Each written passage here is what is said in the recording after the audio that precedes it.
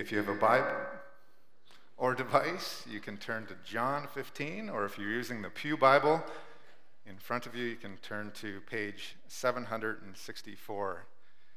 Glenn, we don't sing that song at EDSS anymore. EDSS is supreme, I guess. We felt that way on Friday afternoon. A couple of you were playing football, junior football, and for the first time in Lancer history, we won the Wixa Championship, and a number of you were there. So we felt supreme just for a few moments. I want to start by telling a story as I recall it. When I was a teenager, our youth leaders took us to Toronto for the weekend, and they called it the Inner City Mission Trip. And so Friday night we arrived, and we were split up into small groups, and we were each given a guide. And so a guide took our small group to a bus station, and he said, I want you to pretend that you are 13 years old. You've run away from home, you got on a bus, and here you are. And he said, you're alone. You've got nothing except the clothes on your back. You've got $5 in your wallet. And I want you to answer a number of questions over the next couple of hours. He said, I'm going to take you on a tour, a walking tour, and I want you to answer questions like, where are you going to sleep tonight? What are you going to eat? How are you going to make money? Where are you going to go to the washroom? And so here we have a bunch of rural youth from Wallenstein. It's the 90s, and so we were probably wearing fluorescent jackets, and we're walking through Toronto. And he starts off by saying, where are we going to go? We're at the bus station. And we said, well, that looks like things are happening over there. There's more light and sound. And so we went in that direction. So over the next couple of hours, he just kept asking questions. We would walk by a bench, and he would say, is that a good spot for you to sleep tonight? And we would look at it, and we would say, well, it feels kind of exposed. And the people that were walking down the sidewalk didn't all look as trustworthy as people from Wallenstein looked. And we said, well, I don't know if it's safe. And he said, well, follow me. And so we followed him to a stairwell. We went down a stairwell to a landing. There's a locked door, and he said, what do you think about this? And so we kind of scouted out that spot and thought this would be better. It's more isolated, a little bit warmer down here. Yeah, this could. And then he said, look at me. And he went up a couple of stairs and he said, what do you see? And we said, a scary man. And he said, what if you were sleeping and somebody came down these stairs? Would that be scary? We said, yeah, that would be scary. Well, maybe this isn't a good spot. And so we walked around. He said, how are you going to make money? And we said, well, maybe we would get a job at the store or see a restaurant. Maybe we'd get a job there. He said, you're 13 years old. They're not going to hire you. We said, well, maybe we'll beg. And he said, what would happen if a police officer saw a child begging? And so we walked through the city, and he kept pushing us, kept asking questions. The question of where you would go to the washroom was easy for us, rural. There's a tree, there's a lamppost. That one's easy. But the other questions, those were really difficult for us. And after 2 hours, we are now hungry, we're cold, we're tired. He says, I've got an idea. And so we're at this, on this street. And he said, we're going to walk down this street. And you're going to see some things that maybe you've never seen before. You're going to see individuals that will stand out. They're dressed a little bit differently. They are selling themselves, their services. And we're going to be walking, and you might see a car pull up, and you might see them get into that car. And so we walked down the street, and that's exactly what we saw. We got to the end of the street, and we were huddled again, and he said, so what do you think? Is that an option? He said, if I told you I knew a couple of older gentlemen that could give you a lot of money if you just spent a bit of time with them tonight, is that an option? We were absolutely horrified. He kept pushing us. What are you going to do? What are you going to do? You can't just walk around all night. What are you going to do? And we thought in our heads, we just want to go home. We just want to go home to a warm bed. We just want to go home to a warm house for warm food and a loving family. And this morning, as we continue in our series, All for Christ, abide. Abide is the language of home. It means to remain, to stay. And as we look at John 15, just take a moment to scan the first number of verses. You're going to see the word remain quite a number of times, or depending on your version, you're going to see the word abide. Abide means to have a spiritually permanent place of residence, to have a fixed address for your spiritual soul. And just like a group of young people wandering Toronto, trying to answer questions, so our soul is longing to be anchored into something or someone permanent. I've asked Bryce to read our scripture reading, and so he's going to come. And as he does that, watch for the word remain. Watch for the word abide. I am the true vine, and my Father is the gardener. He cuts off every branch in me that bears no fruit, while every branch that does bear fruit he prunes, so that it will be even more fruitful. You are already clean because of the word I have spoken to you. Remain in me, as I also remain in you. No branch can bear fruit by itself. It must remain in the vine. Neither can you bear fruit unless you remain in me. I am the vine, and you are the branches. If you remain in me, and I in you, you will bear much fruit. Apart from me, you can do nothing. If you do not remain in me, you are like a branch that is thrown away and withers. Such branches are picked up, thrown into the fire, and burned. If you remain in me, and my words remain in you, ask whatever you wish, and it will be done for you. This is to my Father's glory, that you bear much fruit, showing yourselves to be my disciples. As the Father has loved me, so have I loved you. Now remain in my love. If you keep my commandments, you will remain in my love, just as I have kept my Father's commandments and remain in his love. I have told you this so that my joy may be in you and that your joy may be complete. Thank you, Bryce. Let's pray. Heavenly Father, we are grateful for these words that are as true today as they were when they were spoken. Lord, we're praying that you will teach us. May your Holy Spirit be revealing the truth that we need to hear this morning. And we pray this in the power of Jesus' name. Amen. We'll look at a number of passages this morning, but all of the passages outside of John 15 I'll put on the screen. And so I would encourage you to keep your finger anchored in John 15. So to set the scene, Jesus is telling this parable. It's Thursday night. Tomorrow night, Friday night, Jesus will be arrested. He will be executed. And now he's with 11 of his disciples. One of them, Judas, one of the 12, Judas, has left, and he's making arrangements for his betrayal and Jesus' arrest. And so they were in the upper room. At the end of chapter 14, it says, "Come now, let us leave." So it appears like they are leaving the upper room.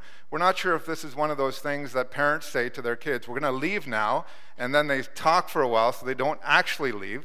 But let's just say they did leave. And so now they're walking and maybe between Jerusalem and the Mount of Olives, and they're walking down some paths, and maybe they're seeing some what do you call vine? Somebody give me the word, vine branches, and because this is what we're talking about. I am prepared. And so Jesus comes to these vine branches, and he lifts them up, and he says, "Disciples, come gather around." And he says, "I am the vine." Verse 1, "I am the true vine, and my Father is the gardener." And the disciples are looking on. And Jesus is telling us a metaphor here, and much of the New Testament imagery that we're seeing, we see in the Old Testament narrative. So Jesus is not introducing us to new imagery at all. He is using something that we've seen in the Old Testament. In fact, the vine represented Israel in the Old Testament. And so Psalms 80, "You transplanted a vine from Egypt. You drove out the nations and planted it and we know that to be Canaan. So Egypt to Canaan. And so in the Old Testament, to be a part of the vine meant you were a part of God's people. And if you wanted to be a part of God's people, you needed to be a part of Israel. Jesus is saying, I am the vine. If you want to be a part of God, if you want to be under the favor of God, then you need to be a part of the vine. So Jesus is the vine. And so who is the gardener? Verse 1, my Father is the gardener. And let's read verse 1 and 2 again. I am the true vine, and my Father is the gardener. He cuts off every branch in me that bears no fruit, while every branch that does bear fruit, he prunes so that it will be even more fruitful. So a good gardener is looking for fruit. And that's exactly what is happening. The gardener makes sure there will be fruit. If a branch is not yielding fruit, he cuts it off. We see that in verse 2. Not only is the gardener looking for fruit, he's looking for more fruit. That's a sign of a good gardener. So Jesus is the vine, the Father is the gardener, and in verse 5, we see that we are the branches. I'm the vine, and you are the branches. So here's a true and false question. I bring forth my fruit through the branches. I bring forth my fruit through you. True or false? That is true. And that's pretty incredible. Two observations we make from that. Number one, this is a great privilege. The creator of the universe is including us in the fruit-bearing process. God is accomplishing his supernatural harvest through you and me. And this is a very big deal. The second observation we make from this is that we were designed to be a part of the fruit-bearing process. The joy and satisfaction that comes from the gardener seeing fruit is also given to us. So what does fruit look like? I like Gary's words. He says it this way: fruit is the transforming work of God in me, whereby the life, character, and mission of Christ begin to flow out of me in increasing measure. I'm going to read that again. Fruit is the transforming work of God in me, whereby the life, character, and mission of Christ begin to flow out of me in increasing measure. And so what does this look like?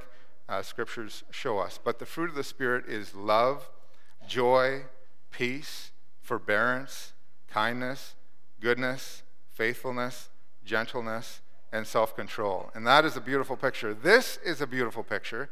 I can't wait until all of this is done and I can get into this, put this into my teeth. But this, the fruit of the Spirit from the Scriptures, that is a beautiful picture. What would you rather experience, that or this? This is the fruit of the fruit that God is talking about. Another thing we learn from this verse: you did not choose me, but I chose you and appointed you so that you might go and bear fruit. And this is what I want to highlight from this verse: fruit that will last, and so that whatever you ask in my name, the Father will give you. Love this fruit. Doesn't last very long. Doesn't last long enough in the fridge. The fruit that we're talking about lasts forever. Fruit has eternal significance. Not only does God want us to bear fruit, he wants us to bear more fruit. And we in our Western culture, we love the word more. More stuff, more experiences, more followers. We just love more. If I have more, then I will be living my dream. I like this quote from Jim Carrey. I think everybody should get rich and famous and do everything they ever dreamed of so that they can see that it's not the answer. We don't need to have all the experiences and the wealth that Jim had to know that that is not the answer. More of the wrong stuff, and we've experienced this, more of the wrong stuff suffocates, more of the wrong stuff cripples, and often leaves us fatigued, leaves us restless, and overwhelmed. And on the contrary, more of God's fruit liberates, more contentment, more joy, more love. We are designed to live for God's glory. And more fruit happens through pruning. Verse 2. Well, every branch that does bear fruit, he prunes so that it will be even more fruitful. Pruning is not pleasant because pruning is done with saws and shears, and pruning cuts, and cutting hurts. It's important for us to note that pruning is different than being disciplined by God. God disciplines those he loves. When we are a child of him and we're going this way and he wants us to go this way, he disciplines us. Last week, the WBC kids learned about Jonah and the fish. God said, Jonah, you need to go this way. And Jonah went this way. And God got Jonah's attention. And if we pass the mic around this morning and we say, were you ever going this way and you were supposed to go this way? Did God discipline you? We'd have many stories for us this morning. The Lord disciplines the one he loves. He keeps us on a short leash. So sometimes we experience pain. It's the reality of living in a broken world. Sometimes we experience pain because God is disciplining us. And sometimes we experience pain because God is pruning us. And I appreciate Bruce Wilkinson's comparison of discipline and pruning in his book, Secrets of the Vine. And I'll just go through this chart. He says, when we're looking at disciplining and pruning, if we're looking at the issue, how do you know it's happening? How do you know you're being disciplined? Well, you're going to experience pain. How do you know that you're being pruned? Well, you're going to experience pain. Then he says, why is this happening? If you're being disciplined, you're doing something wrong. You're going this way, you're supposed to go this way. Pruning. How do you know if you're being pruned? You're doing something right. What is your level of fruitfulness? If you're being disciplined, there's no fruit in your life. If you're being pruned, there's fruit in your life. What is the gardener's desire? If you're being disciplined, there's fruit. If you're being pruned, he wants more fruit. He wants more love. He wants more joy. He wants more glory. What needs to go? If you're being disciplined, the sin needs to go. If you're being pruned, it's self, it's pride, it's being self-absorbed. How should you feel? Well, if you're going this way and you should be going this way, you should be feeling guilty. If it's pruning, it should be relief, trust. God, the creator of the universe, is using me to bear more fruit for his kingdom. What is the right response? Repentance, confession. You were going this way, you're turning around, and you're going this way. Or pruning, release. There's a surrender to God. When does it stop? When we stop sinning. When does it stop for pruning? When God is finished. When God is pruning, he is looking to maximize the fruit. Someone has said, God's goal is not to plunder or harm. God's goal is not to plunder or harm us, but to liberate us so that we can pursue our true desire, his kingdom. And aside from pruning, there are branches that are cut off. Just take a look at verse 2.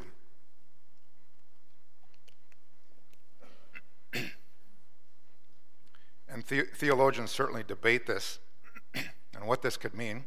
And at WBC, we take the position that it appears, excuse me,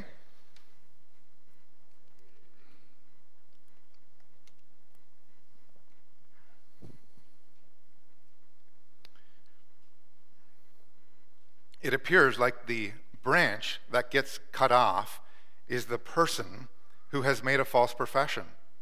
They are not losing their salvation, but they are proving by their fruit that their profession was false. There's a verse that says, watch out for false prophets. They come to you in sheep's clothing, but inwardly they are ferocious wolves. By their fruit you will recognize them. Do people pick grapes from thorn bushes or figs from thistles? Likewise, every good tree bears good fruit, but a bad tree bears bad fruit. A good tree cannot bear bad fruit, and a bad tree cannot bear good fruit. Every tree that does not bear fruit, good fruit, is cut down and thrown into the fire. Thus, by their fruit, you will recognize them. We are not saved by our fruit, but fruit reveals the authenticity of our faith.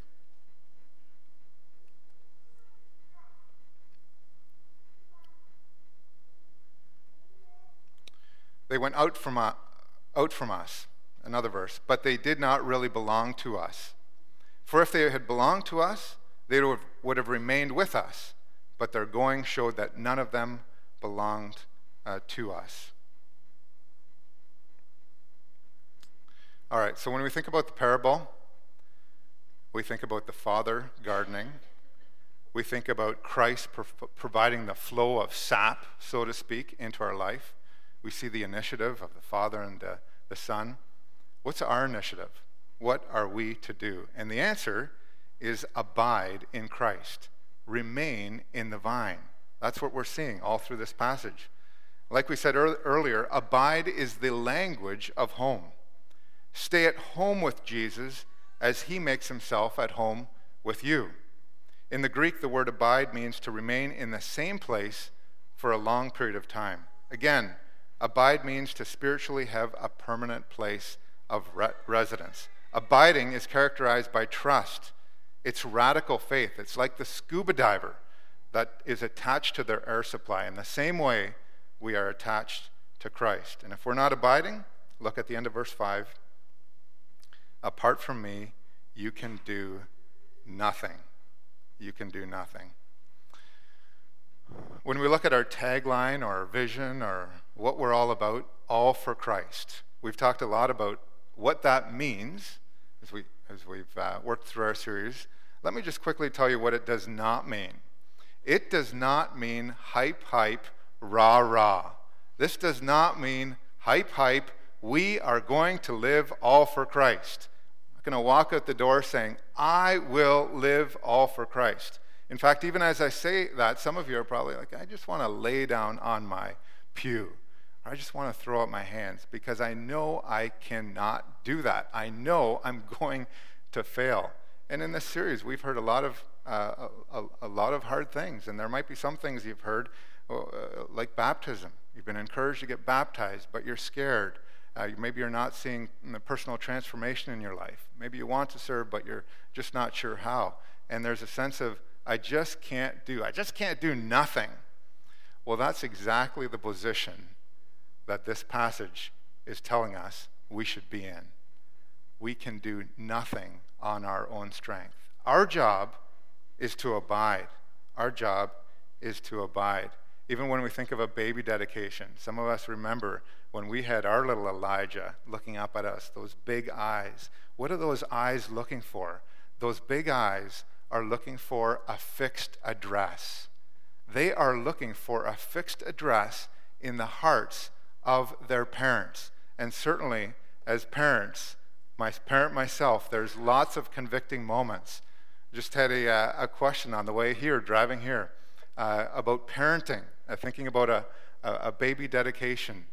If you're holding your baby, those big brown, blue, or are they gray eyes looking up on you, and you've got your cell phone, and you're standing on a bridge, and they both fall into the river, what's the baby going to think? What's the baby going to think? I've got a fixed address in the heart of my parent, and my parent will reach for me before they will reach for their cell phone. Well, that's obvious, but is it obvious to our children? Is there enough evidence in the day, in the week, that they can say, no, I've definitely got a fixed address in my parent's heart? And that's what God is looking for us, to go to him and see him as our fixed address. He is our source. He is the one we depend on. In my mid-20s, I experienced a quarter-life, I'll call it a quarter-life crisis. The 20s are hard. The 20s are hard. We've got a bunch of people in their 20s. The 20s can be hard. And why wait for a midlife crisis when you can have it early? Have your quarter-life crisis. I was burnt out, I was lonely, I was depressed, and God was doing some pruning in my life that I did not appreciate. In fact, I was quite frustrated. And just as a little aside, it's quite unsettling to be in that place where you've experienced the love of Christ, when you've experienced his sap flowing through you and be annoyed or frustrated with God. Because if you're like me, you now start looking at other options. And if you've experienced this, all of the other options are non-options. They look shiny and flashy, but you can see where they're going. And so it's a very difficult place to be. And we see, again, this is a part of our Christian experience. We will be frustrated. And there are Psalms that remind us of people in the past who have been frustrated, and they've vented to God. So we know the only way is to go back. And when we do, it's the best way. And so in my quarter-life crisis, someone connected me with a retired pastor and his wife. And so I went down to their place for a few days in the London area. And when I arrived on the first evening, he said, "I would like you to join me for my devotions tomorrow." And so he said, after breakfast, we'll just go through that door, and we'll go into that room. And my interest was piqued immediately. I thought, what does the devotions of a retired pastor look like? What does his desk look like? Is it big? Is it solid wood? What do his shelves look like? How many commentaries are on his shelves? Does he read the English Bible, or does he read the Hebrew and Greek Bible? And so after breakfast the next day, we walk through this door into this very simple living room. And he pulls out a folding table, takes a couple of folding chairs, and we sit down at this folding table together. He's got a Bible, a memo pad, and he's got a pen. And he said, so what I do is I just say a word of prayer. And then I write down 3 words. And he went through the 3 words with me. He said, I write down the word needs. And this is kind of a spiritual journal. I'm just reflecting on the previous day. And then I write down the word Bible, and I read the scripture. Sometimes I go through a book of the Bible. Sometimes I'm going through a topic. But I just pick up where I left off the day before. Sometimes I read a couple chapters. Sometimes I only read a verse. And I just read that, and I write down some of my thoughts. And then I end my time with prayer. A folding table, a Bible, a memo pad, a pen. It was quite anticlimactic. What I didn't realize is the impact that moment would have on my own devotional life in the years to come. And what I didn't understand at that time is that he was teaching me to abide. He was reminding me that going to your Bible and doing your devotions is not meant to be a checkbox to check. He's reminding me that when you go to church, this is not just a box that you're checking. When you're going to serve, this is not a box that you're checking. Instead, rather, these rhythms in your lives are to foster a life of abiding. And so when I'm going to church, I'm coming to church with intentions of abiding. And when I'm going into my devotions, I'm going in with the intentions of abiding. And he was reminding me that when we do that, we leave the church building, we leave our devotions with an abiding spirit. And so there's an intimidating verse in the scripture. It's intimidating, it's convicting to me. It says, pray continually. Pray continually. The late Bible teacher, Dr. Howard Hendricks, reflected on a time when he was encouraging his congregation, our congregation, to get into the Word. Get into the Word. Read the Scripture. He got to the end of the service. He was standing at the back, and a little old lady came up to him and said, Dr. Howard Hendricks, I've read through the Bible 29 times. And he looked at her and he said, good. How many times has the Bible been through you? This morning, I want us to participate in communion. And before we do, I would like us to abide by working through these 3 words. And if it helps, I want you to pretend that you're at a folding table and you're sitting beside a retired pastor, and you're writing down these 3 words, and maybe you have a memo pad and you can actually write these words down. And this is scriptural. There's a verse in the Bible that says, search me, O God, see if there be any wicked way in me. And another verse, examine yourself and return to the Lord. And this time of need, and again, as I recall this, sitting down with this fellow. This is kind of like a post-game analysis. We were talking about football. Sometimes I like to walk through the classroom when the coach is doing a post-game analysis with his team. He's got the play on the screen, and he's saying, why were you looking over here? You should have been looking over. Why were you over here? You should have been over here. And the guys walk out more equipped and more prepared.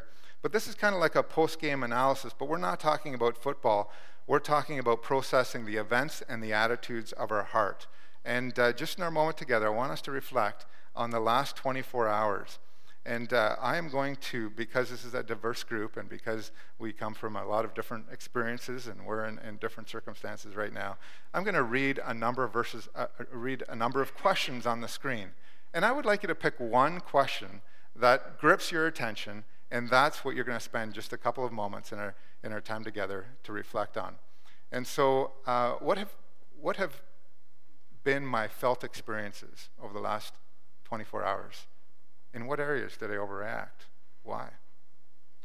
Did I have a kingdom mindset? Did I feel a nudge from God I didn't respond to? Why? What lies am I subscribing to? What sin have I committed? And so what I would like you to do, Chris is going to play some music in the background. I just want you to reflect on one of those questions. Over the last 24 hours, what have been the murmurings of your heart as you process this? So take a few moments. If it helps to close your eyes, you can do that.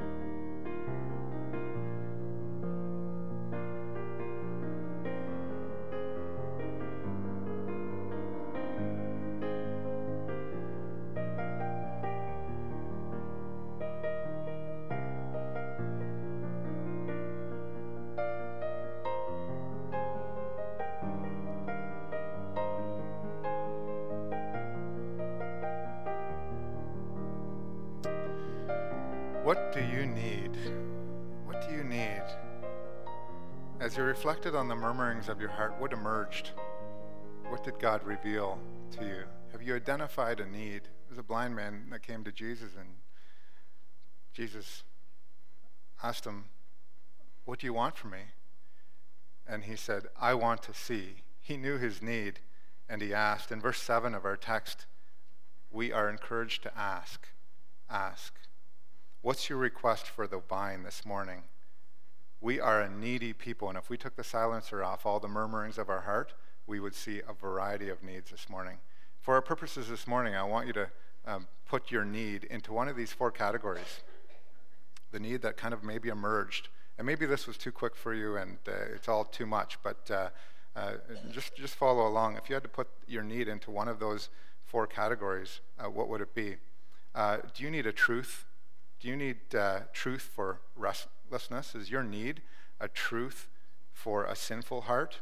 Is your need a truth for a hurting heart? Or a truth for a burdened heart? A restless heart? The song, prone to wander, Lord, I feel it, prone to leave the God I love.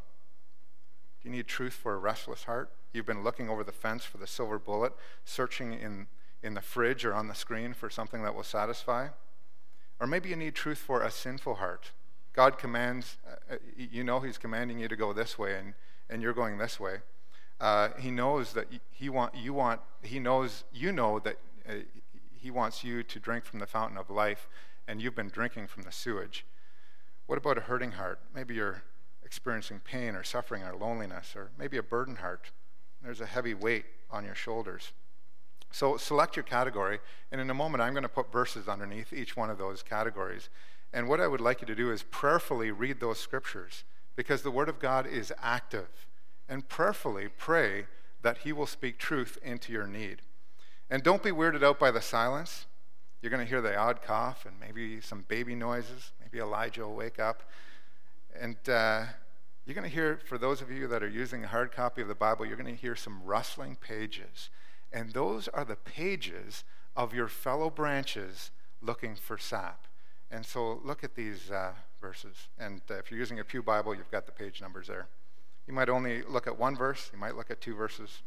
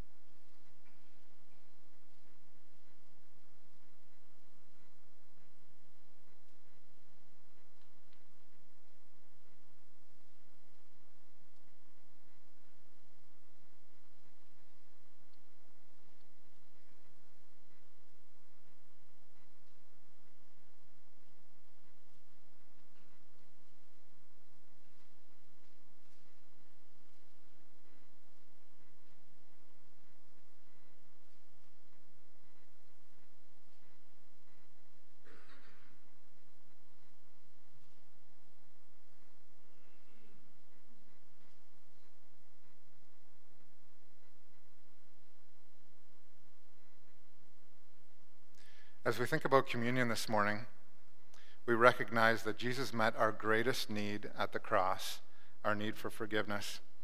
Christ has given us permanent residence, just like Elijah is looking up at Amy. In the same way, we are looking up at him, and we are looking for permanent residences for our spiritual soul. We were dead in our sins, and now we are alive in Christ. And after I pray, I'm going to invite you to take of the cup and take of the bread. And the music team's going to play a little instrumental. And during that time, let me encourage you to just pray the Acts prayer, prayer of adoration, prayer of confession. When we identify our needs, often we need to confess sins. Prayer of thanksgiving, supplication. We also have requests. We need God's power to be working through us. It's about abiding. And so I'm going to pray, and then I'm going to invite you to take up the emblems.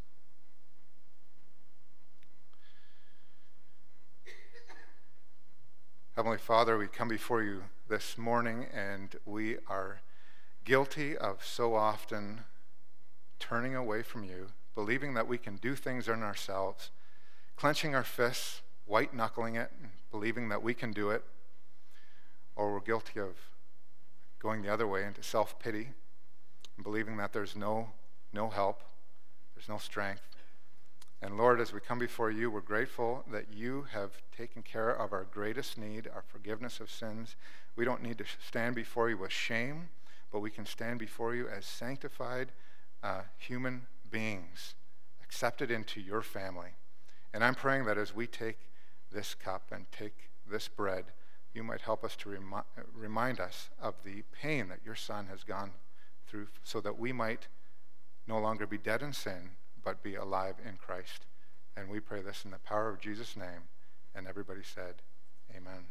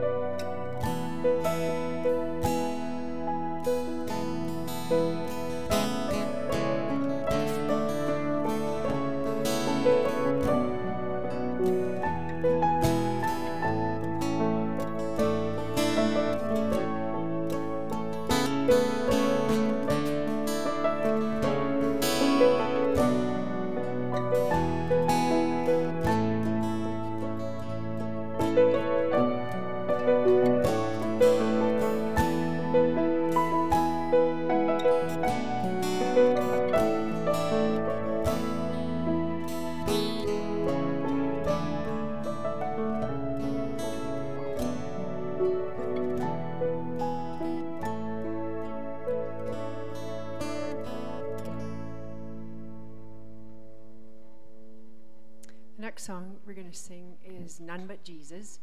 And as Jeff was speaking about that word home and abide, it just really stirred in my heart, because I thought, just as we took communion, the blood of Jesus Christ is what allows me to be grafted into the vine. I have no place in the vine except for the blood of Jesus Christ. And I think it was the Mosaic podcast that the women are doing. I listened to one of the episodes, and it talked about when we are in Christ and we're grafted into the vine, there's no differentiation between where the vine begins and the branch begins or ends. Like, we can't tell, because we are in Jesus Christ. And just the beauty of that, and knowing who we are in Him, just compels me to want to keep abiding in Him, because says if we keep His commandments, we will abide in His love. And often I get that switched around. I think if I abide in His commandments, or abide in Him, then I will abide in His commandments and I'll obey Him. But actually, if I obey Him, I will abide in Him. And I can so often get that switched around. And as we sing this song, None But Jesus, let's just bathe in that, the beauty of just the belonging in Jesus Christ, and that the fruit that He wants to bring forth from that. In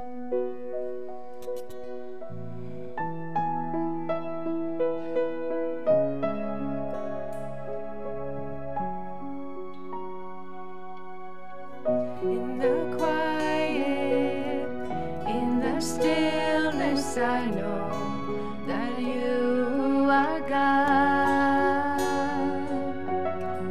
In the secret of your presence, I know there I am restored. When you call, I won't refuse. Each new day again I'll choose.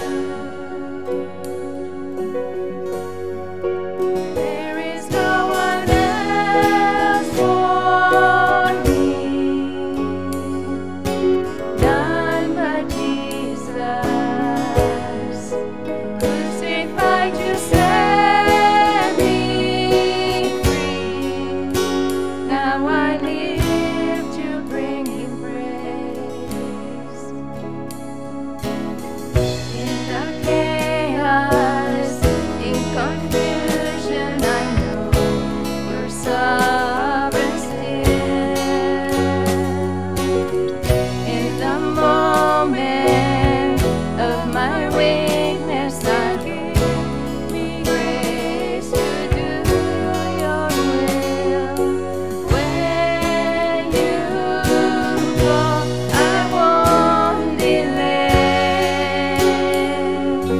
Kiss my soul through all my days.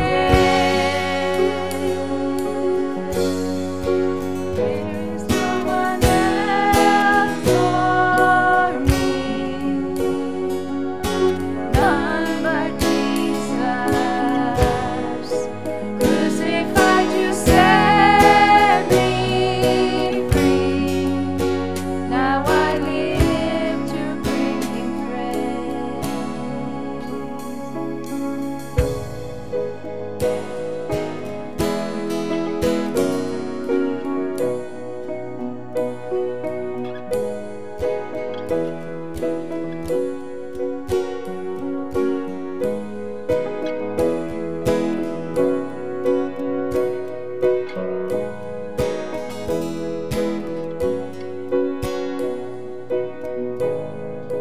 Oh, my delight is in you, Lord. All of my hope, all of my strength. All my delight is in you, Lord, forevermore. All my delight is in you, Lord.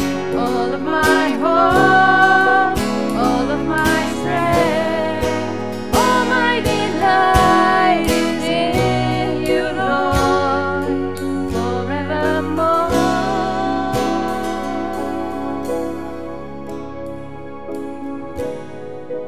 There is no one else for me, none but Jesus. Crucified to set me free. Now I live to bring Him praise. In the quiet, in the stillness, I know that you are God.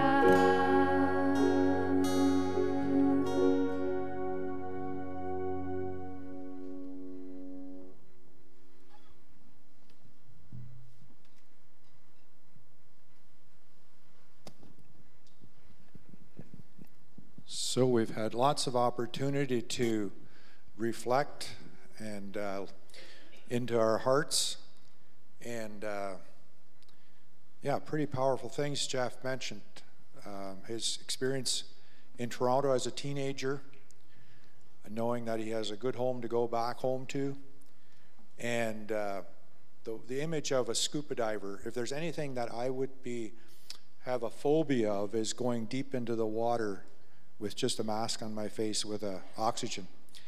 And the dependency, the sense that you need to be connected to that life-giving oxygen, and the fact that Jesus Christ is the one we are to abide in. He is the true vine.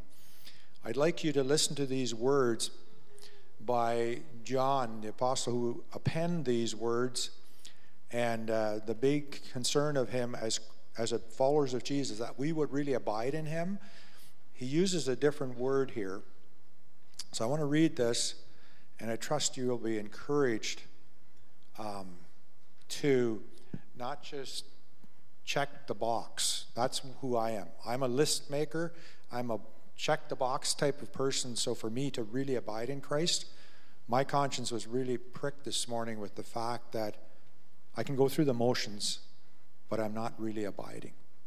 So listen to these words in 1 John chapter 2, verse 28. Title is Children of God. And now, dear children, continue in him, so that when he appears, we may be confident and unashamed before him at his coming. If you know that he is righteous, you know that everyone who does what is right has been born of him. The motivating factor: how great is the love the Father has lavished on us, that we should be called children of God. We belong to an amazing family.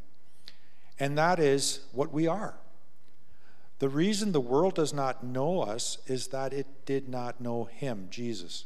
Dear friends, now we are children of God, and what we will be has not yet been made known. But we know that when he appears, we shall be like him, for we shall see him as he is. Everyone who has this hope in him purifies himself just as he is pure. Father, we desperately need to abide in your Son.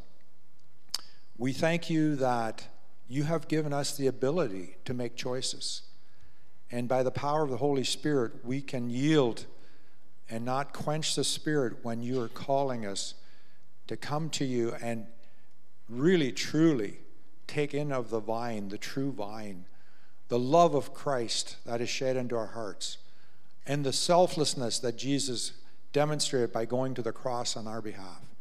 And if there's someone here this morning that doesn't know the love and kindness and generosity and the power of the cross, and having come to the foot of the cross and confessing their sins and repenting and changing their mind that they can't make it on their own, would you speak into their hearts this morning?